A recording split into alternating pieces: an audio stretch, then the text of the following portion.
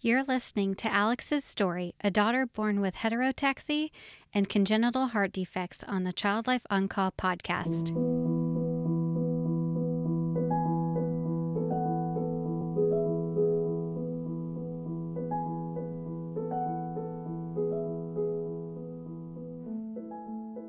When she got diagnosed, I really thought that this was going to throw me into a complete place of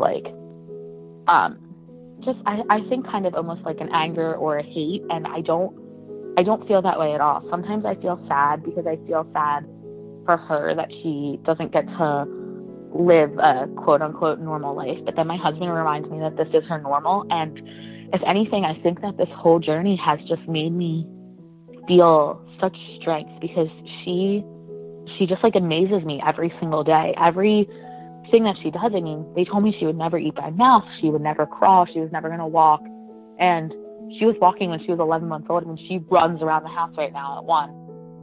Welcome, Child Life On Call podcast listeners. I'm so happy that you're here and so thankful that you're joining us today to hear more about parents and patient experiences in the hospital. You just heard from Alex, mom to a sweet little girl named Lucy. Alex and her husband are from outside of Philadelphia and are high school sweethearts that have been together for 12 years. They married 2 years ago and shortly after became pregnant with their daughter. Alex begins her story talking about her 20-week appointment and what they learned from their doctor.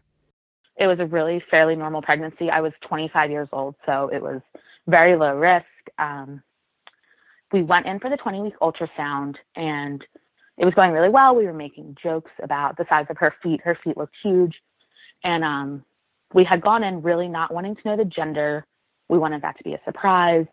We wanted to just have fun and enjoy everything. And the tech got really quiet all of a sudden and told us that, things were in the wrong spots and things were going crazy and da-da-da. And she had to go grab a doctor. And that's when we kind of realized that something was up. So right then is when we received our initial diagnosis. They weren't exactly sure what was going on yet, but that for us was the beginning of, going through this whole journey together. But we are right outside of Children's Hospital of Philadelphia. We live about 10 minutes away. So that made going through this journey even easier from the beginning, that we didn't have to relocate. We didn't have to do anything. One of the best children's hospitals in the world was right down the street from us. So we went the next morning for a fetal echo. And then that's when we got a little more into what was going on. And that night we went home. They specifically told me not to Google anything that they had mentioned in the appointment prior to the echo because they didn't want me getting ideas in my head before we had a real diagnosis. And I actually did really well. I did not open any internet browsers all night. We turned our phones off. We put the computer away. I ate an ice cream cake and I cried because I knew something was wrong. But we decided then that we needed to know if the baby was a boy or girl because I needed to go in the next morning knowing, if this was my son or my daughter, if I needed to connect somewhere. So that was kind of, for us, that was like the first change, was now we wanted to know what this baby was and kind of who we were going on this journey with. So my husband opened the card while I was eating my ice cream cake, and he told me she was a girl, and I did not believe him because I was convinced from the beginning. Yeah, I was totally convinced that she was a boy. Like, no way in the world could this be a girl. And we started looking at names, and we decided right then and there that we were going to name her Lucy. And that was like the beginning of that. So we went in knowing she was a girl. We started calling her Lucy right away. And that was just kind of the beginning for us of knowing. But we were still holding on to a little hope at that point that maybe they were wrong and it was just a bad angle or a bad, something that they just weren't seeing it correctly and that the experts were going to tell us everything was okay.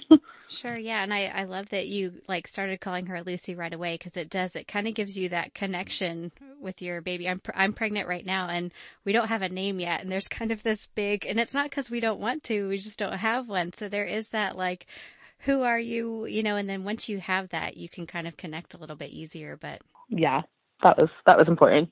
And I'm so impressed that you also turned off your phones because I think that would be so hard to do, especially it was because Yeah, but it sounds like you did the right thing for you guys. And so take us from there. What happened after that? So we went home. Like I said, we turned off the phones and everything. My mom actually happened to be getting a mammogram when I was getting the anatomy scan. So she had come down to sit with us, and she heard everything. She went home and Googled everything, but she was really good about not telling me. We went bright and early. I mean, it just so happened that this particular cardiologist from CHOP comes once a month to our local hospital and does fetal echoes. And she was coming the next morning. So they called her to see if she would come in early to see us because she was already booked. And she said yes, which is when I kind of thought, again, that something must be wrong because this woman's coming in at 7:30 in the morning to meet us. We got there. We sat down. It was about a 45-minute ultrasound of her heart and her organs. They had us go sit in the waiting room. And then when they called us back in, she whipped out a picture of a normal heart. And then she whipped out a picture of Lucy's heart that she had drawn. And that was the first time that we had seen anything. I mean, I knew nothing about congenital heart defects or anything. The first thing she told us was that Lucy definitely had a disorder called heterotaxy, which is a misplacement of organs, and that in her case, the stomach was on the wrong side, her liver and her gallbladder were midline instead of where they were supposed to be. They couldn't visualize a spleen, and she had two of the same lungs. So like a normal person's lungs look like parentheses kind of, and Lucy's looked like quotation marks, like they were both going in the same direction. And then at that time, they gave us 4 different heart defects. And by the time Lucy was born and we went through all the fetal echoes and they did an echo on her, she ended up with 6. But at that time, she told us that she was going to be, well, she kept saying the fetus. She didn't use gender or anything, that the baby was going to be a single ventricle person. So she would have to, well, he or she would have to be born at CHOP and be immediately taken for assessment and would definitely need at least 3 open heart surgeries, 1 very close to birth, 1 when he or she was between 4 and 8 months old, and then another one between the ages of 2 and 3. And in this, it would be a palliative surgery where they would make the heart work as best as they could, but it would never be a normal heart. It was going to have 1 pumping chamber, basically because there was a giant hole and the one side didn't develop. So this was the best they could do for us. So she told us all of this. She gave us some pretty grim odds, told us just with all the combination of defects and her organ disorders that, you know, her likelihood of survival was probably only 15 to 30% to the first year. And, you know, did we wish to continue on with the pregnancy? We had about, I think it was something like 10 days to decide before it would have been illegal in our state to have an abortion. And I mean, immediately, without even consulting each other, me and my husband both were like, oh no, we're having the baby. And she said to us, do you know what the baby is? And I said, yeah, we know she's a girl. And immediately this woman switched her whole demeanor to, okay, well, do you have a name? Okay, she is going to do this. We are going to do this to get her there. And in that moment, when I listened to her switch everything, it made me feel very comforted. That woman is still Lucy's cardiologist to this day. She followed me my entire pregnancy. She has followed Lucy for the last 12 months. She immediately she called her by name. She never asked again what our plans were. She knew that moment that we were going to do it. I told her I didn't care if I got an hour or 10 years, whatever we got was what we were going to get because we wanted to meet this little girl. And just seeing that, and then later connecting with a lot of heart families and families who are really complex, a lot of people are really, really pushed towards terminating the pregnancy. And I didn't realize how lucky we were in that moment that her doctor really just listened to us saying no and never brought it up again. She never made me feel pressured. She never made me feel like it was a bad decision. She said, we're going to do everything. And if she can get through these surgeries, there's a really good chance that she can live a fairly normal life. She's always going to have complications and needs and stuff, but for the most part, she can probably participate in lighter activity sports, and she can go to school, and you know, she can do things that other kids do. And that was the first time, all in this one appointment, that I saw all of the bad of what was going to happen, but also all of the positives of what, you know, what could end up being a really good life for her if we could get through all of this. So for us, it was just nice to, learn that we had a little bit of a chance, and we didn't know at that moment how big the chance was going to be. But we would go I would say about 3 weeks, I would go to CHOP for a fetal echo, and they kept discovering more issues with the heart and changing her diagnosis back and forth. And by the time all was said and done, I was going once a week because I had elevated blood pressure. So they were doing biophysicals on her to make sure that she was handling the stress well. And then they were also doing echoes because they kept finding things, visualizing things differently. She had blood flow that they couldn't figure out where the blood flow was coming from. And they actually never did figure it out until she was born. They actually needed her to be able to figure out where that blood flow was coming from. But I transferred. CHOP has a program called the Special Delivery Unit. It's one of the only, I think it might still be the only in the country, where the moms can actually deliver in the children's hospital so that they can be with their babies. They do a bunch of high risk. It's heart patients, spina bifida, a bunch of other high risk pregnancies that can deliver there. And I saw the same tech for my ultrasounds and the same cardiologist and tech echo person every single week. And they actually, my last week of pregnancy, I was supposed to be induced on March 19th. I was due the 26th. It was March 16th. It was supposed to be my last appointment. And then I would go in on Sunday to be induced. And Janelle was her name. She looked at me and she said, I know this is a stupid question because I see you every single week, but you haven't had a procedure done in the last 7 days, like an amniocentesis. And I said, no, I'm 38 weeks pregnant. I did not have an amnio now. And she said, okay, because something's wrong. And so she was giving us a run for our money right up to the last moment. I had a really rare pregnancy complication where the membranes start to strip from the uterus and the lining before you're actually in labor. And it can be fairly dangerous for a regular baby, but especially because we were concerned about her blood flow levels and her oxygenation, that they actually kept me. And I had gone by myself to the appointment. I was like, we're getting induced on Sunday. I don't need to go early. So I went by myself. I had to call my husband. He rushed into the city from work. And when they did get me settled, I found out I actually was in active labor. I had no idea. But I was in labor for about 10 hours when she started going into major fetal distress. Her heart rate was dropping insanely. And they said to us, you're going to have to move to a C-section. And at this point, I had 3 epidurals because none of them were working. And then they told us the 4th one was going to have to work, or they were going to have to put me under general. And if they had to put me under general anesthesia, my husband couldn't be in the room. And for us, that was terrifying because we didn't know if she was going to make it through birth. And all I wanted was someone to be with her when she was born. So I told that anesthesia guy, I said, you make this one work because I'm not doing that. Yeah. And the 4th one was a charm, not to scare you because you're having a baby in 6 weeks, but the 4th one was a charm. And we got in there. Of course, it's 11:30 at night on March 16th. And my husband says, will this take us into March 17th? Because it'd be great if she could be a St. Patrick's baby because we're Irish. She was born on St. Patrick's, 1:26 in the morning. Oh my gosh. And she had a full hung on for head you. of red hair. Wow. Yeah, full head of red hair. And when they didn't even have to tell us she was born because she came out screaming, which was the best thing in the world for us because we had been told that she might be born blue. She might have to be intubated right away.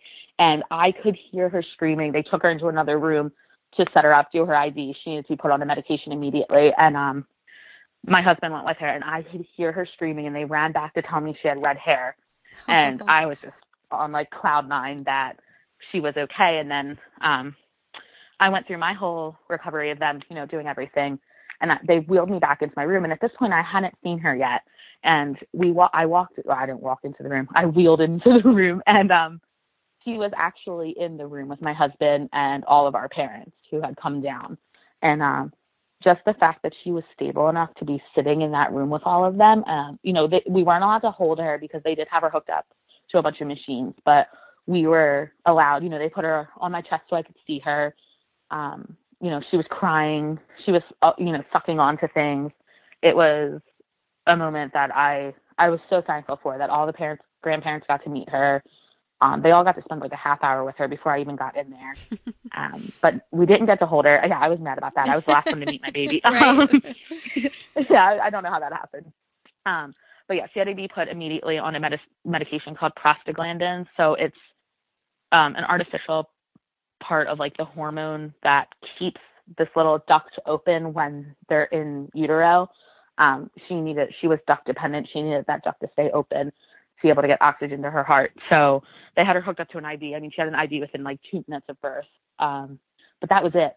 She went down to the cardiac intensive care unit and was there for 3 days just on that IV. She was eating by mouth. We held her. We gave her a bath. We changed all of her diapers. And then that's when we started all of her like surgical procedures, was at 3 days old. Well, that's incredible that she came out and was able to eat. And yeah. Wow. She's a strong girl yeah, for sure. It was really special. Yeah. When you finally were able to like have that moment and see her, is it what you expected it would be like, or was it different? I had really, really braced myself for something really, really horrible. So I think I was completely overwhelmed in the moment of seeing her in the room, because they had me on video going, "Is that our baby?" Because I couldn't believe that she was just sitting in there with everybody. Right. But then, I mean, that she was born, like I said, at like 1:30 in the morning, and they let me go down into the CICU around 9:30 the next morning, and 8 hours later. And the nurse said to me, "Do you want to hold her?" And I couldn't believe that they were just going to let me hold this baby that I was told I probably couldn't hold for months. And, who knew what would happen? So I held her. She was eating by bottle and by breast. I mean, she was like doing amazingly. And the emotions were all over the place. I mean, I had just had a baby, but I was like crying. I was overjoyed. We were able to get she was born during flu restrictions. So we were only allowed to have 4 people come to see her. But they were really good about knowing that she was going into this for surgery, really risky. So they actually let all 6 of her grandparents in, because my parents are divorced and remarried. They let all 6 in, and they let both of her godparents, our local priest, and then also my one sister who's older. They let them all in to see her and hold her. So she got to be held by everybody before she had the surgery. Everybody got to meet her. We didn't have her baptized because at that point I was like, no, she's gonna be okay. We had her blessed though. Just, I wanted her blessed, but the priest came, he blessed her, but he did not baptize her. I kept saying, I want to do this in a church, and I know we're going to be able to. So, it was a really emotional 3 days. Her first procedure was just a cath lab, but when it's a 6-pound baby, a cath lab can be a crazy thing. They were actually taking her to cath lab to try to avoid her first open heart surgery. They were going to try to insert a stent instead of doing what they wanted to do. And we had such hope that we were going to be able to pass that first surgery. And the cath doctor came out and he just said, her duct that we need to stent is very, very curvy, and there's no way that I could safely get a stent in there. So then she had her first open heart surgery at 6 days old. So that for us was like a very, very scary experience. She was so tiny. But she did really well. She was in surgery for, I think, like 54 minutes. They did everything. I mean, she was put on bypass. She was shunt dependent, so they put a shunt in her duct. And then she came out, and we were down in the regular care unit out of intensive care 2 days later. So, I mean, that was insane. We did spend more time in the hospital. We weren't home very quickly after that. We worked on feeding challenges and weight challenges and oxygen challenges, but we weren't in intensive care. They felt stable enough to move her into regular care where I could stay with her and I could participate in a lot more of her care than I could down in the ICU. Yeah, I was going to ask, how did you feel like you were able to bond with her kind of through the beginning of the hospitalization, and what specific things did you do? CHOP is amazing because I've talked to so many families. They're amazing about knowing this is your baby and that you want to do what you can, and they know when something's not safe for you to do and when something is. And even when she was in intensive care, they let me change her diapers.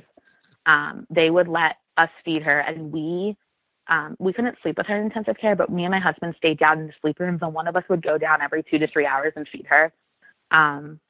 So they were really good about that. They had great lactation consultants, so they had me in there with her. I mean, I think 2 or 3 days after surgery, they were trying to have her like put back on to breastfeeding. For her, it was too much work, which happens with a lot of cardiac kids. She just couldn't handle having to like work for food. So we bottle fed her, but I pumped, and they were really good about, making sure with me before they would use donor milk or formula, hey, do you have milk that's down there with you? And I would bring it for her fresh every 3 hours. And they would let us feed her. They would let us bathe her. They let me put those in her hair, and I would leave out blankets, and they would redecorate her little pod every single day with her blankets. They made signs that said her name. So they just made it feel more at home for us. They let us bring in her stuff. They even told me, they gave me a day's notice when she was going to be ready to get dressed so that I could bring clothes in for her, because I refused to bring clothes until I knew I could dress her. So they gave me the heads up, we're going to let her get dressed tomorrow. She can maintain her own body heat now. And, putting that first outfit on her, I had them do it because she still had a lot of IVs and lines hooked up. But, they dressed her and they put her in my arms, and it was just nice. And then we got transferred down to the CCU really quickly, the cardiac care. And down there, I mean, the nurses are there, especially with her being a newborn, they're there, but they require the parent to do a lot more care because they want to make sure you can handle them at home. So they taught me, they gave us classes on how to listen to her heart because she had the normal heart rhythm. They gave me like a regular newborn class because I was a new mom. So like I learned how to do regular, like changing her diaper and doing her bath. But I also learned how to drop an NG tube because at the time she was partially NG fed. But they made it like as normal. It didn't seem weird at all. And I guess part of it could be because we knew going in what we were getting, but like nothing about it seemed weird. Nothing seemed weird about, them coming in to check her IVs. They were just all so like, hey, is it okay if we come in right now? They were really good. If she was sleeping, they wouldn't bother her. They would come back. So they let us like fall into our own rhythm before we went home. And we did go home 3 weeks after she was born. So we weren't even hospitalized that long. They had told us to expect to be there for 3 to 6 months. So 3 weeks, we had nothing ready. I had to tell, when they told us we were getting discharged the next day, my husband had to like run home and set everything up because I was superstitious and wouldn't let him do anything. But yeah, we took her home 20 days after she was born. She was 20 days old. So that was our first experience. And I shouldn't lie. We took her home at 19 days and we got home and she had blood in her stool, and we went back and they just changed her diet and we went home the next day. And then we stayed out of the hospital for about, 8 weeks. We went back right when she was about 11 weeks old. She had like drastically lowered pulse ox readings. Her oxygen was down into the 60s and she wouldn't eat. So we knew something was wrong. And that was like our first emergency admission into the hospital. It was actually Mother's Day. And she needed to get stents, but they did it the next morning. Monday morning, she got stents and we were home Tuesday. So again, they were like so good with her care. And in that time, we had to learn how to give her shots. So we were giving her injections twice a day for blood thinners. And even that, like, they somehow made me feel very normal that I was having to give my 11-week-old baby shots every day. That was, when we realized how fragile she was in her stage, which is what they call the time in between the first surgeries. It's called interstage. And you have like a whole team that follows you. You have to weigh her. We had to weigh her once a day. We had to check her oxygen twice a day. We had to do write down every single thing that went in and out so that they could track her weight gain. Basically, it was all a big game of making sure she didn't go into massive heart failure in between the two surgeries. But I think that was good for us because we did pick up on like the little minute things that were indicative of like really bad things to come, because we had that experience with the stents that wasn't horrible. But in August, she had a massive infection that they still don't know where it came from, but she basically went unresponsive in the middle of the night. And it just so, because we were on these strict rules, my husband had checked on her and he knew something was wrong. And we actually didn't even wait for an ambulance. We rushed her ourselves to the hospital. She was code blued at the door and completely, I mean, her oxygen was down into the 40s and 50s. Her heart rate was in the high 200s. She was basically going into complete cardiac, like it was horrendous. That was probably the worst moment that far in the journey for us. And it was all caused just because she had an infection, and with her lack of spleen and the way her heart was, it was just too much for her. But even that, we spent 10 days inpatient with antibiotics, IV antibiotics, and then we went home. So it was just like another thing of her being, showing us that she could handle all of this craziness. Oh my gosh, it's just such a roller coaster of emotions. It's like you get things handled and then something else happens, and how terrifying. How do you handle the stress of all of this? Is it, I like what you said about like keeping with the strict routine, because that's what you relied on and it showed up for you. It's made a difference. But what else has worked? I have made a lot of friends in the heart and heterotaxy community. I've met other moms. I'm best friends with a mom that had her son 9 days after Lucy was born. We went through a lot of the same appointments together, and then our kids were in the hospital together. And another mom who I met inpatient there, and our old roommate there. It's just nice to have someone else who really understands, because our families are great. Our families are super supportive. They will drive to or from that hospital 7 times a day if we forget stuff. But just to have someone else who knows how hard it is, no matter how much you might look like you're smiling on the outside, I think that those friendships and relationships that we've built have been like probably the most important thing. I mean, the routine for us as parents, me and my husband, has been most important. Just knowing her and how she is.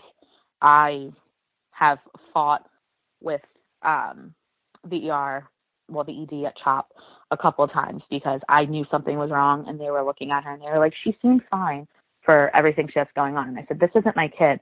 I know that you see her diagnosis and you look at her and say, she looks great, but she always looks great. And this is not normal. I fought with them tooth and nail for her second surgery, her second open heart, that something was wrong with her, and nobody believed me. And we went to the ED 3 times in a row.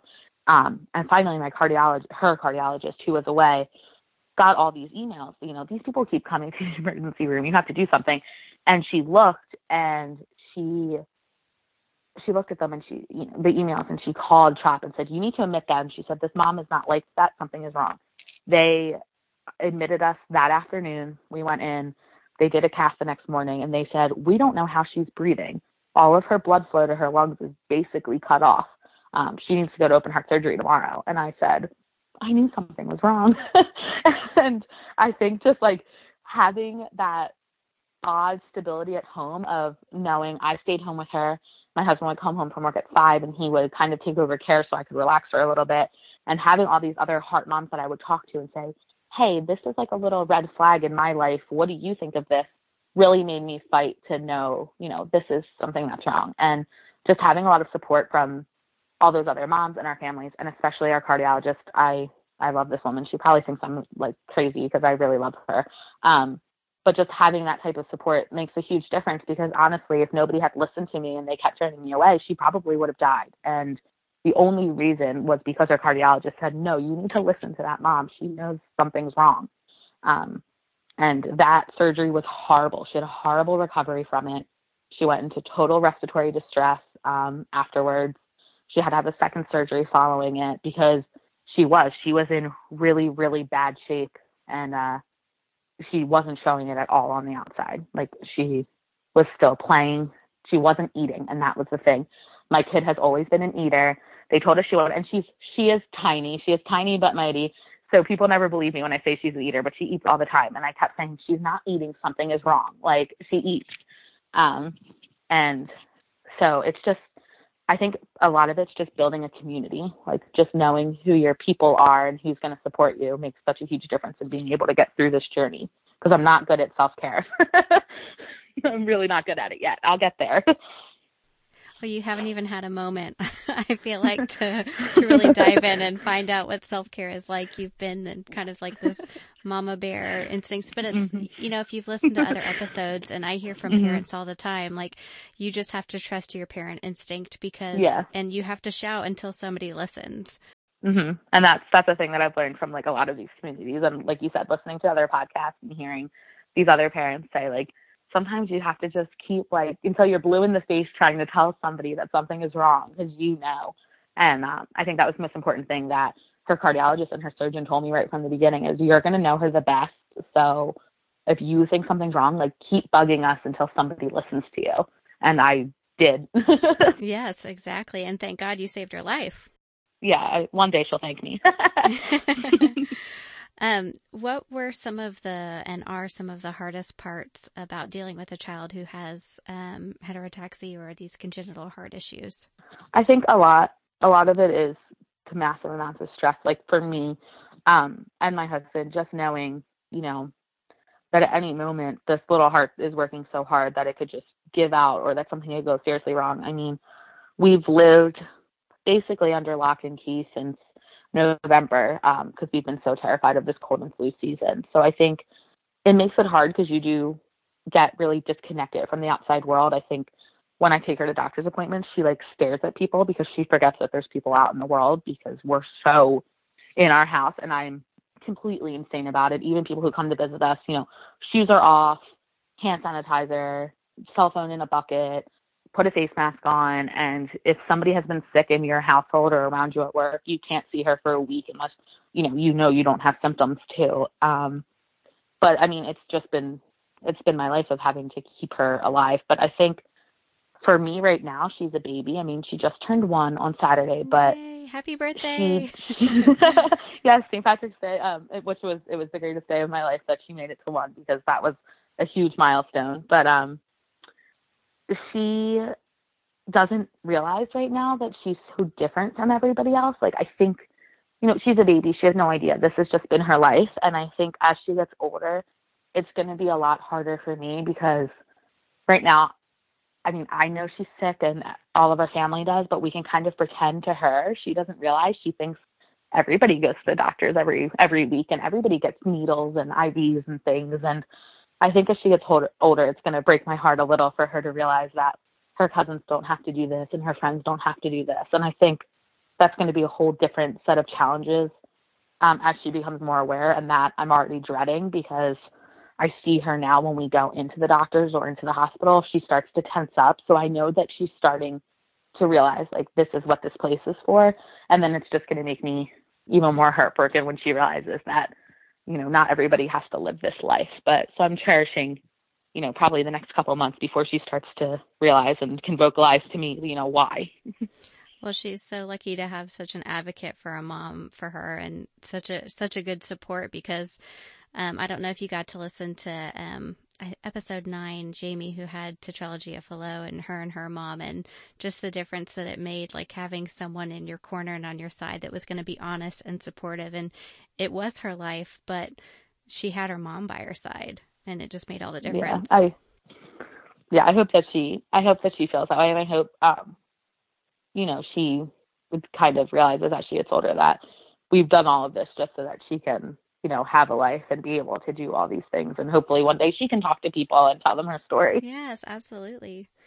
Can you name any positive or unexpected or surprising moments that have happened kind of throughout? I'm sure all of them have been surprising or unexpected, but any that you can name or want to share? I think that the most surprising thing to me about just all of this has been how much me and my husband, but also our whole family, has really thrown ourselves into this world of congenital heart defects, and really like educating people and causing awareness. We've done like so many fundraisers. We just did a huge fundraiser at CHOP with them, and I think this is a world that I never would have known about. So it's surprising to me how many other families there are that are affected by this. And I think that so many people don't realize. I used to know kids were born with like holes in their hearts or like murmurs and things like that. But I never realized how severe some of these kids are. I mean, kids who are single ventricle, tetralogy of low, trunctus kids, all these kids who have these like really major heart defects that I had no idea existed. So I think for me, the most surprising part on that line has been meeting so many families. I mean, I've met people who live 4 blocks away from me who said, oh yeah, my kid has had 3 open heart surgeries on that end. But then also I think the craziest thing for me was that when she got diagnosed, I really thought that this was going to throw me into a complete place of like, I think kind of almost like an anger or a hate. And I don't feel that way at all. Sometimes I feel sad because I feel sad for her that she doesn't get to live a quote unquote normal life. But then my husband reminds me that this is her normal. And if anything, I think that this whole journey has just made me feel such strength because she just like amazes me every single day. Everything that she does, I mean, they told me she would never eat by mouth. She would never crawl. She was never going to walk. And she was walking when she was 11 months old, and she runs around the house right now at 1. She ate chicken and corn and rice for dinner. She's like sitting there. She's like an independent little lady. She talks. So far we haven't qualified for any early intervention services because they said, what are these people going to do at your house? Hang out with you? She doesn't need anything. And I think that to me has just been amazing. I see all these kids, babies, kids, teenagers, adults who live with these diseases, and they're just amazing. I mean, no matter what, even if they maybe aren't hitting their milestones because they are having trouble, they are all the happiest people I've ever met. They're just so joyful and they're so kind and loving, and it just makes me really proud of the whole medically complex community because these parents are such warriors and these kids are such warriors, and it's like an amazing thing to me. I belonged to a group at CHOP when I was pregnant called Mama Care, and we would meet every week, and it was 7 moms, and we were all delivering in the SDU, and we all had kids with different problems, like different health issues. And there was me and 2 other moms had heart children. 2 of the moms had spina bifida children, and 2 of the moms had other issues. One had a tumor and one had a bone disorder. And for me, I follow every single one of these kids' stories still. I still talk to the moms, and it doesn't even matter that we're not necessarily the same type of health challenges, just this like medical community and the way that people support and uplift each other has just been, I think that's been the most surprising thing to me. People are so welcoming and loving from like all aspects of it. What would you tell a parent who may be at that 20-week ultrasound that like you guys were at? What would you say to them? I think I always want to tell people that it's not the end of what you expected. It's just the beginning of a new journey.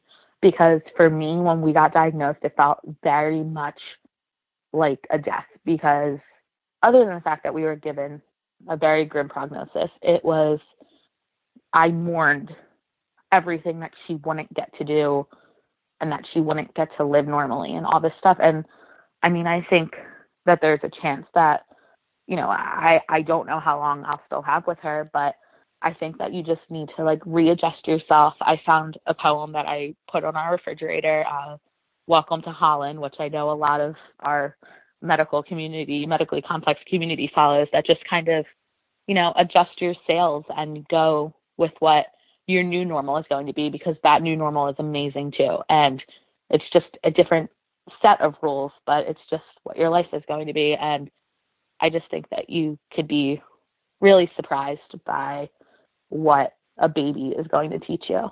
You're amazing. Thank you. You're making me cry. I know. I'm like really trying not to cry. I'm like tearing up and I'm like, I'm not going to cry. I think it's allowed though. It's right. It's like, it's real. Oh, it's been a long year. I would love to hear about like Lucy now. What is she like? What is she into? Tell us about her little personality.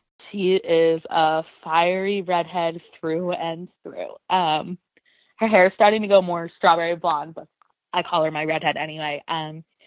She is spunky. She loves to dance. She will dance to any music. I could put on salsa music, Kiss, rap music, country music. The girl, her body starts moving the minute she hears the beat.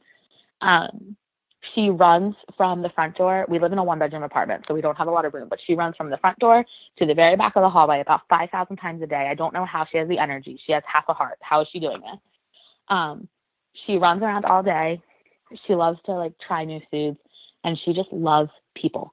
We took her to the mall last night to get ice cream after her shots, which was a big outing for us because we really haven't gone anywhere. And every person she passed, she would go, hi, hi, hi. That's her thing. She says hi to everybody. And if she knows a person, if it's her grandmom, her aunt, her uncle, she'll bring them in for a big hug. She grabs you right by the face and pulls you in and puts her head on you and hugs you. She's just so affectionate. She plays with her baby dolls. She rocks them. She gives them her bottle, which is the cutest thing in the world. But she's her own little person. She has such a little personality. She watches The Price is Right every single morning. She has since she was born. They crack up at us at the hospital because we have every day at 11 a.m. Price is Right is on the TV, and all the nurses know it, and they'll come in to see who won the showcase that day because it is her favorite. She will sit and watch that show from 11 to 12, but she will not watch one other thing on television. I can put any children's show on. She might watch for like 20 seconds, but she does not care. Price is Right That's where is her it's thing. She loves it. I can almost guarantee that when she gets the chance to make a wish, we're going to see The Price is Right. But she's just so special. I mean, she was NG, like tube fed for I think 36 hours, and then she was like, I don't want to do this. She has eaten by mouth the whole time. Even after surgeries, I mean, we never even had to drop a tube after surgery. The only time was when she went into respiratory failure. We kept her intubated for 5 days in between the surgeries. That was the only time that she's ever been tube fed this whole experience. She started crawling when she was 6 months old. She had that second surgery around that time as well. I think she was back to crawling about 3 weeks later, which after having an open heart surgery and a thoracotomy, I cannot believe that she even wanted to move at all. But she was rolling around, like before we even went home from the hospital, she was rolling all around. She started standing. She started walking. It took her a really long time to start to sit up on her own, but she got there. So I just feel like she's such a little fighter. She loves to play with the kids next door. She thinks she has total like Chihuahua complex. Like she thinks she's a pit bull, but she's a Chihuahua because she likes to try to like fight the big kids next door. Like she is such a bully, and she's 17 pounds at a year old. Like she's a miniature. But she thinks she's a big kid, and she doesn't have time for us to tell her that she's not. Could you describe what she's taught you through this experience? She has a smile on her face, like anytime. She could be getting an IV and she's mad when it's happening, and she will definitely make it known, and she will cry until she's blue, which doesn't take a lot for her. She's always tinged a little purple, but the minute after that IV's in and the IV person is done, she will smile at that IV person and be nice to them. And she, even when she was intubated for the 5 days, she would wake up every now and then, and she was definitely in pain. She was not happy about she was on like paralytics and things. She would still look at you, and she would just give you this little smile with her eyes. And I always hope that she keeps that and she doesn't become like bitter, but it has taught me. I thought this was going to make me so bitter, and it has not at all. Like, she is the happiest little thing. She does not care. She will like sing and kiss and give you hugs, even if you just gave her an injection in her leg, because she's just so happy that you're there to be with her. And I think that has taught me so much about how to just like look on the bright side, because she doesn't see this all as bad. She just sees it as her life. And in that, I've really looked at it. I mean, when I tell people about her story, they say to me, I can't believe how positive you are. And I said, I can't be negative because I've been living with a miracle for the last year. Like, she's exceeded everything they ever told me she would. She's just amazing. And I think I never thought like a baby. I always would hear people say that, and I'd be like, oh yeah, okay. But she has taught me so much more about like people, humanity, and just like the strength that comes from within in the last year, because she just doesn't let anybody tell her she can't do it. And that's amazing to me. We can all learn from that for sure. Yeah. What resources would you recommend to a parent who's facing the same or similar challenges? I know CHOP had a lot of specific resources for you guys, but was there anything else that you found either online or a book? And I love the poem, the Holland poem. I'll post that for sure.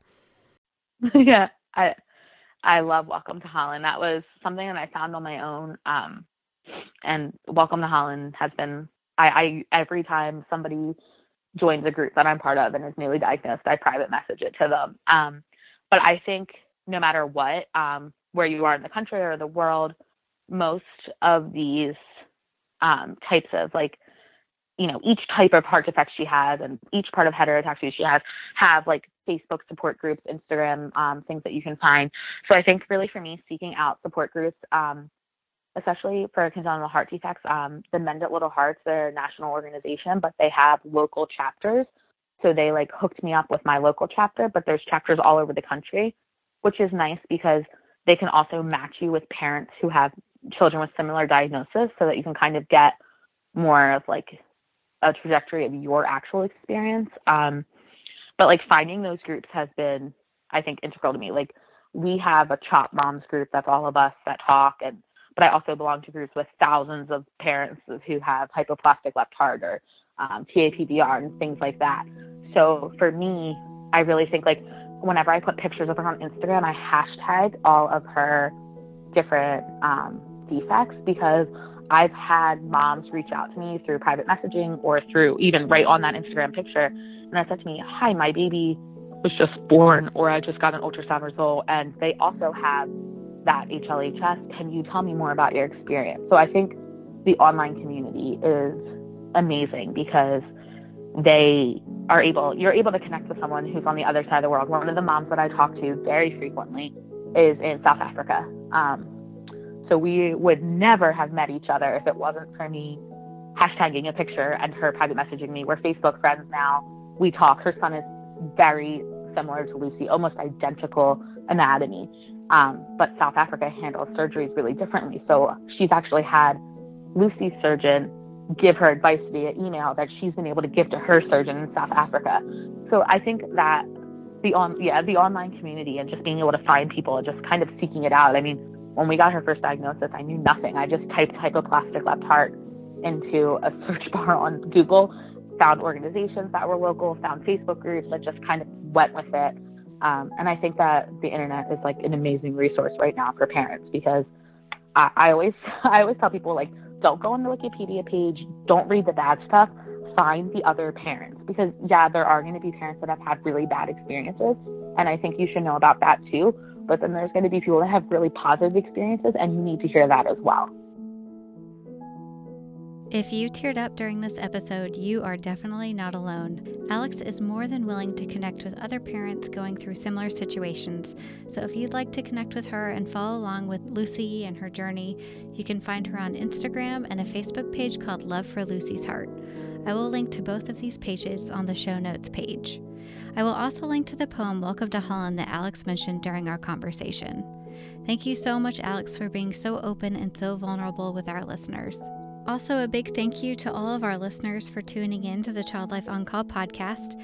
As you know, I'm your host, Katie Taylor, a certified child life specialist, and I appreciate you taking your time to listen to the patient and parent-focused experiences that happen in the hospital and at home.